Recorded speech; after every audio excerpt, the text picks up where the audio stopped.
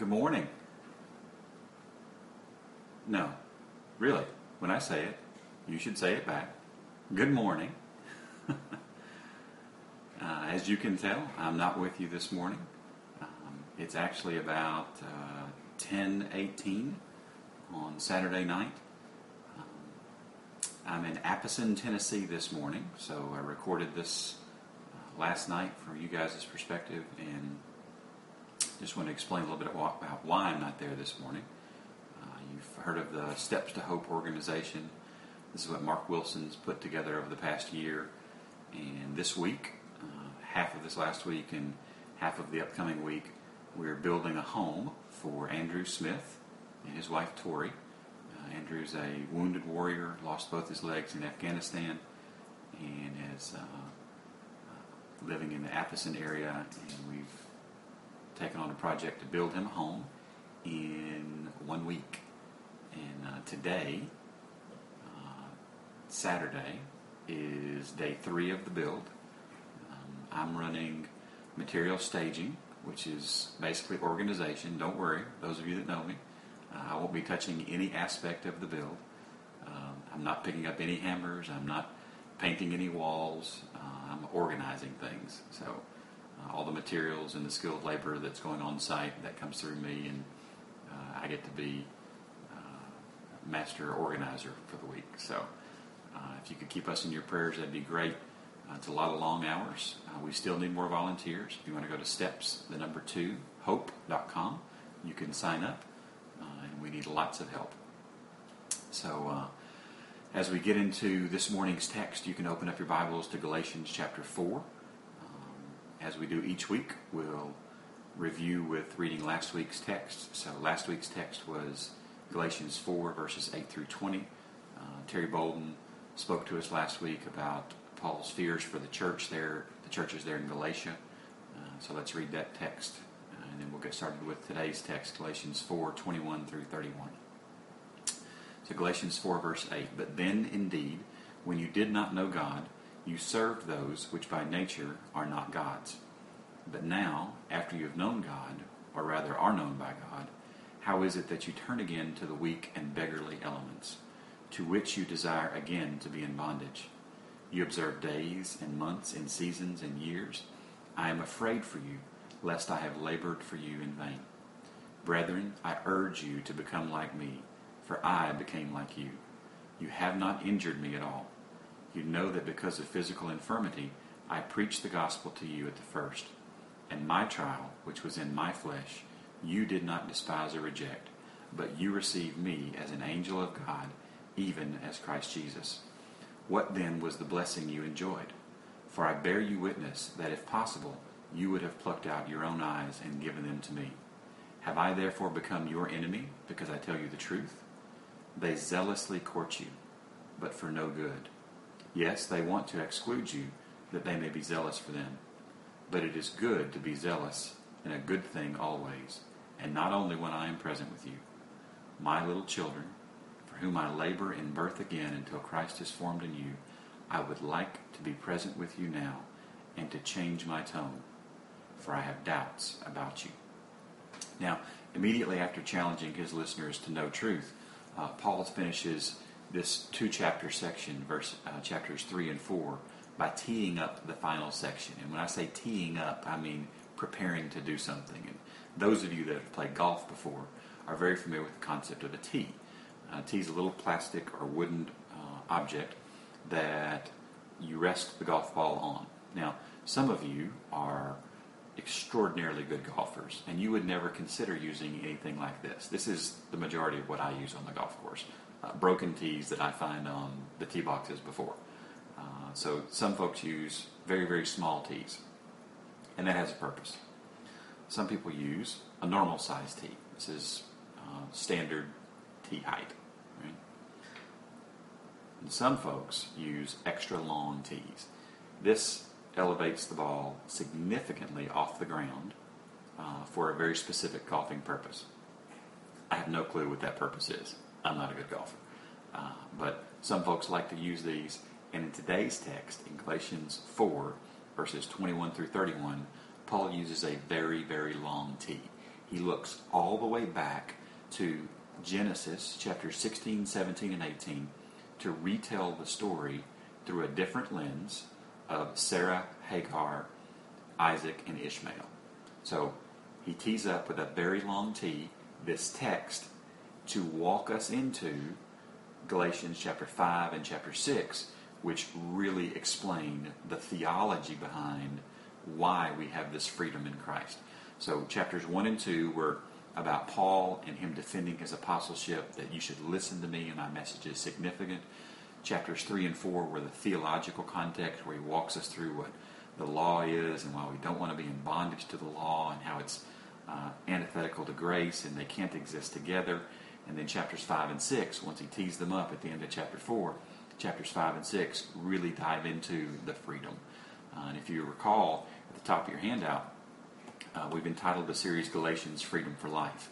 And what we're talking about here is that first two chapters set up the next two chapters, which set up the fun part of Galatians, which is Christianity is about freedom. It's not about bondage. And I think we'll see that. And we'll see that Paul is telling the story of God, and the story of God is a much bigger story than we're generally aware of. So let's look at Galatians chapter 4, verses 21 through 31. So verse 21, tell me, you who desire to be under the law. So if you remember, Galatians was written to this group of churches that are being persecuted by Jews who believe that these new believers, these new Christian believers, these new converts should adhere to the Old Testament law. And the only problem with that is that's not what Jesus taught. It's not what the apostles taught. So the question is, who is Paul writing to here? Is Paul addressing this to the Judaizers who desire to be under the law, or is he addressing the new believers who also desire to be under the law? And I think the answer is probably both. He's addressing both schools here. So the next logical question for me is, why in the world would you want to be under the law? Why would someone want to be under the law? And I think there's a pretty simple answer, and it's because, and here's your first blank, because checking a list makes me feel good about my performance. There's something that I get to do, and then I get to check it off. Yep, I can see that I got to be good. And living according to grace and love, apart from the law, makes Jesus look good. Because only through the filling of the Holy Spirit can that be done. We can't make Jesus look good on our own. When we try to keep a list, we make ourselves look good. And we've all done this, right? We've done something at work or something at home or something for our spouse or something for our parents where we were really in it for us and we weren't in it for Jesus. Because when we do things for us, in our flesh, in our power, we look good. And we like to look good. Many of you are wondering right now, what is that on Jim's face? Is that a bit of color on Jim's face? Yes, it is. I've been outside in the sun. And I think I look better with a little bit of color on my face. The only problem is I'm allergic to everything outside.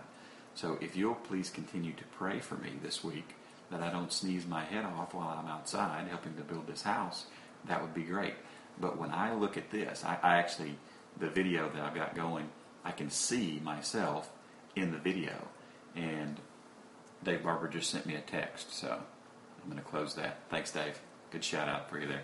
But when I see myself in the video, I see the color and I go, wow, that looks a lot better. I like that. But that's something that I did.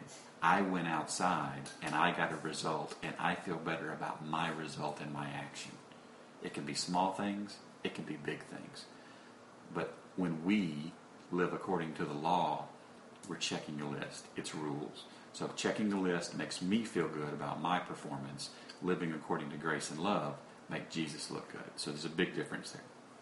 So verse 21, tell me, you who desire to be under the law, do you not hear the law?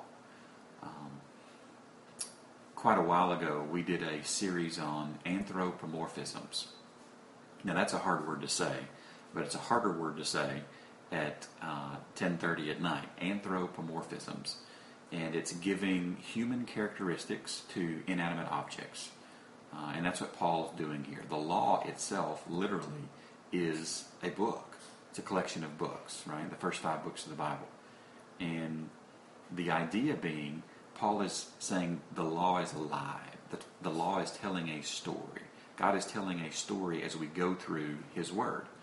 And what story is the law telling? Well, the law is telling us that living according to a list of rules is oppressive. The Israelites did not enjoy living under the law. They didn't. Even when Jesus came and explained to them what the purpose of the law was, to show us our own shortcomings, to show us that He, the Messiah, met the law. They didn't like it. It wasn't fun. Living under the law, living according to a set of rules, is not fun. There's no joy there. Now, there can be pride in my own accomplishment, but there's no joy there. There's a big difference. Living under grace and love is freeing, and that's the point that Paul is teeing up in this text. So verse 22, for it is written that Abraham had 2 sons. So pop quiz. Somebody get out your Bible and let me know who the 2 sons of Abraham were. Somebody say it out loud. All right, so somebody should have said Isaac and Ishmael. So which one was born first? That's right. Ishmael was born first, and then came Isaac. Julie's in the background laughing at me a little bit here because I'm pausing, not knowing that someone did in fact say the answer, hoping that someone did. So if Anna's in there, Anna, I need you to speak up now. If you're not, need somebody else to speak up and give me answers as we go through. So verse 22, for it is written that Abraham had 2 sons. Now, what Paul doesn't do here is he doesn't go into a great amount of detail retelling the story of Sarah and Hagar and Isaac and Ishmael. He just assumes his readers know it. And I hope that you have a passion for the Scriptures so that when one of our pastors or one of our Sunday school teachers steps up and starts talking about an Old Testament story or a New Testament text, that you're familiar with that text and that you've engaged the Scriptures so that it's here, it's not just here. But we have to spend time in the Word to get it here and to get it here, so that when our pastors and when our teachers stand up and speak, that we can look at more than just the letter of the Word, we can look at the bigger story as well. So this is Genesis 16, 17, and 18, and certainly a text that the Judaizers would have known well. It's really interesting that Paul uses one of the central figures of the Old Testament in the argument against the law having domination in a New Testament believer's life. I love how Paul sees the big picture and the Holy Spirit spoke through him to write these words. It's a beautiful, beautiful thing. So verse 22, for it is written that Abraham had 2 sons. The one, and if you'll notice on your handout, I've got brackets, and I'm just going to put the names of the people that he's referencing here into the text to make it a little bit clearer. Abraham had 2 sons, the one Ishmael by a bondwoman Hagar, the other Isaac by a free woman Sarah. But he who was of the bondwoman, that's Ishmael, was born according to the flesh. Now if you remember the story, God came to Abraham. He was very old. He was older than very old. He was very, very old. He was way past the age of having a son. And said, you will have a son. And I think that to some degree Abraham believed him. But Sarah had a different reaction, Abraham's wife. Sarah laughed. And God heard that laugh. And he was not pleased with that laugh. And there were some consequences of that, to not believing God at His Word. And just as there are consequences in the New Testament believer's life today of not believing God at His Word. We have to accept God at His Word and believe it and know that it's true and right and holy and just and good for us. So we've got this one who was of the bondwoman, born according to the flesh. So according to the flesh. And what I'm thinking of here when he says born according to the flesh is that Abraham had fleshly faith, and here's your blank, in Abraham to fulfill God's promise and to provide for Abraham. So Abraham had a faith in Abraham, which isn't what we think about Abraham for, because Abraham's in the Hall of Faith in Hebrews 13, where we talk about the faith of Abraham, how he did these mighty things and was wonderfully used by God. But he, like all believers, had lapses in faith. He had lapses in confidence in God, that God would do exactly what God needed to do. So Abraham had fleshly faith in Abraham. Abraham did not trust God to provide via God's plan for marriage. And God's plan for marriage is one woman and one man for as long as they both shall live. It's very straightforward. It's very simple. And one of the things that we have to remember is that, and here's your next blank, God never violates his previously written word to accomplish what God wants done. He never violates it. So verse 23 says, "But he who was of the bondwoman Ishmael was born according to the flesh, and he Isaac of the free woman through the promise." And the promise is this promise that God would give him a son. And when God gives you a promise, latch on to that and hold it tight and know that he's going to deliver and know that he's going to come through, but also know that he will not violate his word to make his promise come true. He just will not do it. God is holy and completely consistent with himself. And here's what I mean when I say that, consistent with himself. We are very inconsistent people. Even those of us who feel that we are rather disciplined and organized and orderly are still considerably inconsistent at times. And if you want an example of this, think about how we relate with our children relative to discipline. How often are we inconsistent with discipline with our kids? The small stuff, the big stuff, the stuff we know about, the stuff that we don't. We're very inconsistent. Julie and I have talked many times, and I feel that one of the hardest things about parenting is just consistency. Is waking up every single day and providing a solid, consistent example and doing the same thing and going through life and making sure that they see consistency in us that reflects the consistency with which God loves us every single day and the way that he engages and treats us with consistency. So God is very consistent, and he's never going to violate his previously written word to accomplish any promise that he makes. So, verse 24. Which things are symbolic? If you don't have this circled and underlined and highlighted and starred in your Bible, I would strongly encourage you to do so. You've heard me say over and over and over and over again that the Old Testament points to Jesus. And that's where we get this. These things are symbolic. So I have a question. Did Abraham and Sarah and Hagar and Isaac and Ishmael, were they real people? Yeah, they were real people. They really lived. And, head nod to Sean McGarvey, and is better. And God's telling a bigger story. And God's using their specific lives to tell a bigger story. So let's see what Paul does with that. These things which are symbolic. Now, most people would agree that the New Testament is about Jesus. The Old Testament is about Jesus as well. Because these stories God is using to weave together to tell this overarching theme of redemption all the way from Genesis to Revelation. This theme of redemption, this theme of God's tying it all together, and it all fits in together extremely well. So these things are symbolic. For these are the two covenants, and your translation may have a different word here, are contracts. Covenant's just a legally binding contract. For these are the two covenants, the one from Mount Sinai. So what was done on Mount Sinai? Well, that's where Moses received the Ten Commandments. That's the location that the law was given on the earth. That's your blank. The law was given on the earth. And the idea here is that Paul is drawing a contrast between the two covenants. So think about the one, Mount Sinai is on the earth. All right? Then, which gives birth to bondage. So the law gives birth to bondage.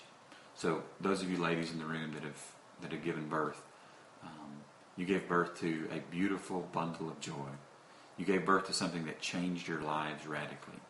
Well, the law changed everybody's lives as well.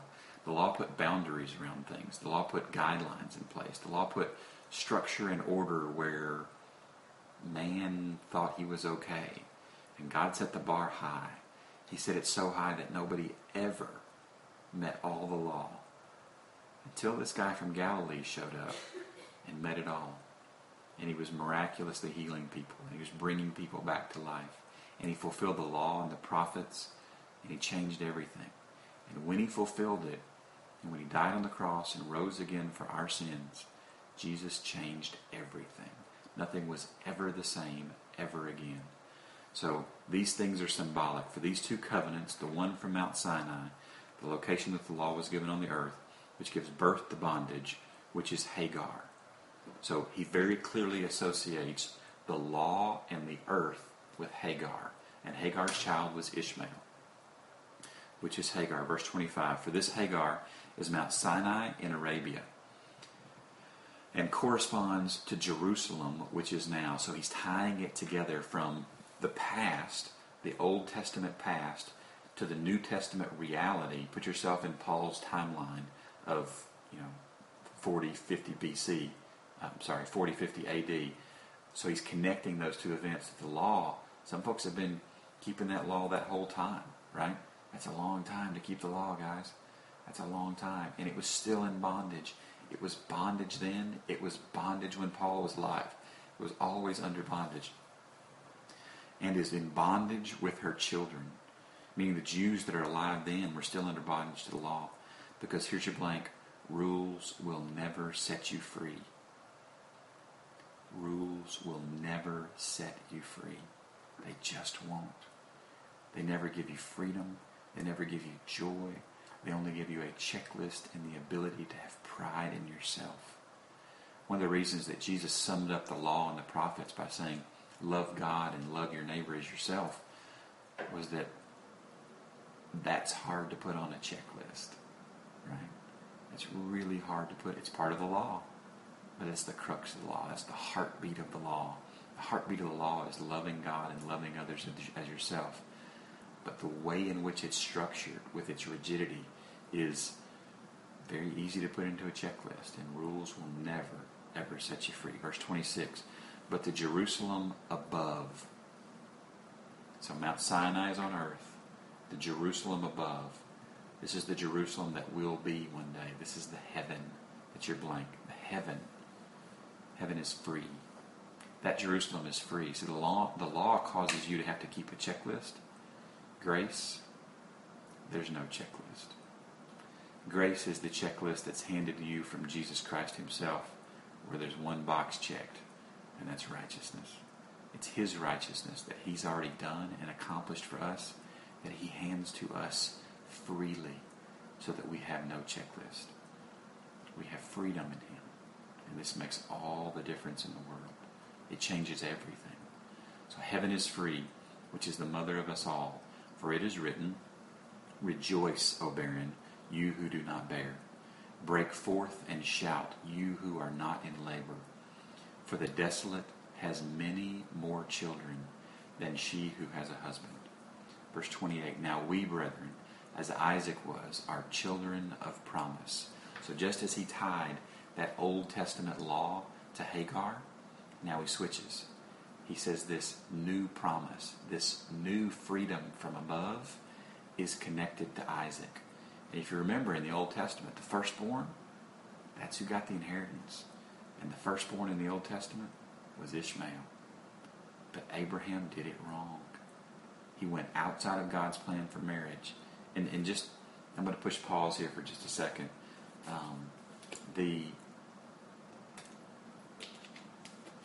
The Supreme Court of the United States did something this week that will have profound and long-lasting impact on our nation. When Julie and I and the kids were in Washington, D.C. a few weeks ago, we actually were there the day outside the Supreme Court. We were there outside the Supreme Court the day that the Supreme Court was listening to the DOMA arguments. And my children got to see the protesters, the massive number of protesters that were like 50. That were protesting DOMA and the Defense of Marriage Act and one man and one woman for as long as you both shall live. And I remember telling the kids, you're watching history. whichever way this goes, you're watching history. And we had breakfast this last weekend, and we talked about, I'm sorry, when did we eat lunch? We had lunch together, or dinner together. Monday, after the, maybe it was Tuesday, I don't remember. I'm talking to Julie, she's over here, sorry. I remember telling them that evening after the decision came out that things are changing. And the way that our Constitution is written, the Supreme Court can make decisions that impact all of us. But the reality is the Supreme Court cannot change the Scripture.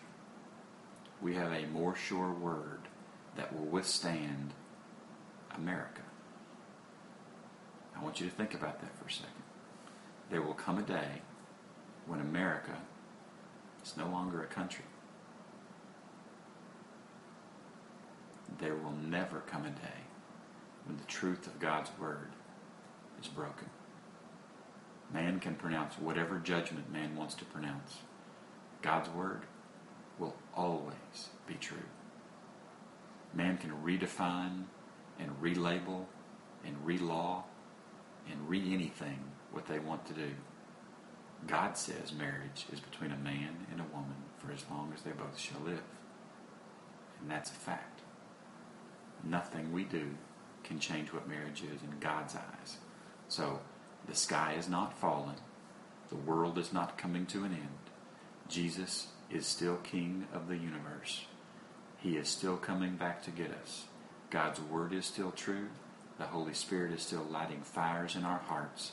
We have work to be done. Don't get discouraged over what 9 people in dresses decided this past week. It'll be okay. Jesus has a plan. I promise. So, back to the text. Verse 28. Now we, brethren, as Isaac were, are children of promise. We're not under the law. We're not connected with this Sinai, Ishmael, Judaism relationship. We're connected with the New Jerusalem, the heaven, and Isaac. So I started by saying Isaac was the second born. And in the Old Testament, the firstborn got the inheritance. Well, the problem for Isaac was that his daddy went the wrong way. He decided to go with Hagar and have a child outside of his marriage. And God did not recognize Ishmael as the heir. God told Abraham, I will give you a son. And the Scripture is very clear that a man and a woman, when they become joined together in marriage, become one. And when God told Abraham, I will give you a son, he meant you and Sarah. He didn't mean you and somebody else. It's never right with somebody else. I promise you guys, it's never right with somebody else. Only problems come with somebody else. Now we, brethren, as Isaac was, are children of promise. Just let that sink in. We're the children of promise. A promise made thousands of years ago. A promise that is still true today. A promise that will be true 1,000 years from now. A promise that will be true when we no longer record time by how often we revolve around the sun. A promise that will be true when we have spent billions and billions of years with Jesus. We are children of the promise, and that promise will never end. Many of us have made promises in our lives that we've had to break or go back on or unfortunately just altogether abandon. But God doesn't abandon His promises, and He won't abandon us. That's a promise. Verse 29. But as he who was born according to the flesh, and who was that? That was Ishmael. Then persecuted him who was born according to the Spirit. That's Isaac. Even so it is now. And many of us have been on the Judaizer side. We've been on the rule making and the list checking and that side of Christianity where we sit in judgment of those that are expressing their freedom in Christ. And I hope you're not. I hope you're encouraging your brothers and sisters in their freedom in Christ, because there's a lot of freedom in Christ. And we're going to spend the next couple of months learning about that freedom in Christ, that Galatians 5 and 6. That's some fun stuff. You don't want to miss those lessons. Even so it is now. Nevertheless, what does the Scripture say? When you come to the point in your life when you're ready to make all your decisions by that question, that's maturity. So which way should I go? I don't know. What does the Scripture say? Well, how should I do this thing? I don't know. What does the Scripture say? It's a beautiful thing. Paul points us right back to the only thing that will never change, and that's God's Word. So what does the Scripture say? It says, cast out the bondwoman and her son, for the son of the bondwoman shall not be heir with the son of the free woman. It says, cast out the law. You know why? Because the law and grace cannot coexist. Think about this. Abraham had a son with Hagar, Ishmael. Abraham had a son with Sarah, Isaac. Let's put them all under one tent and pretend to be one big happy family.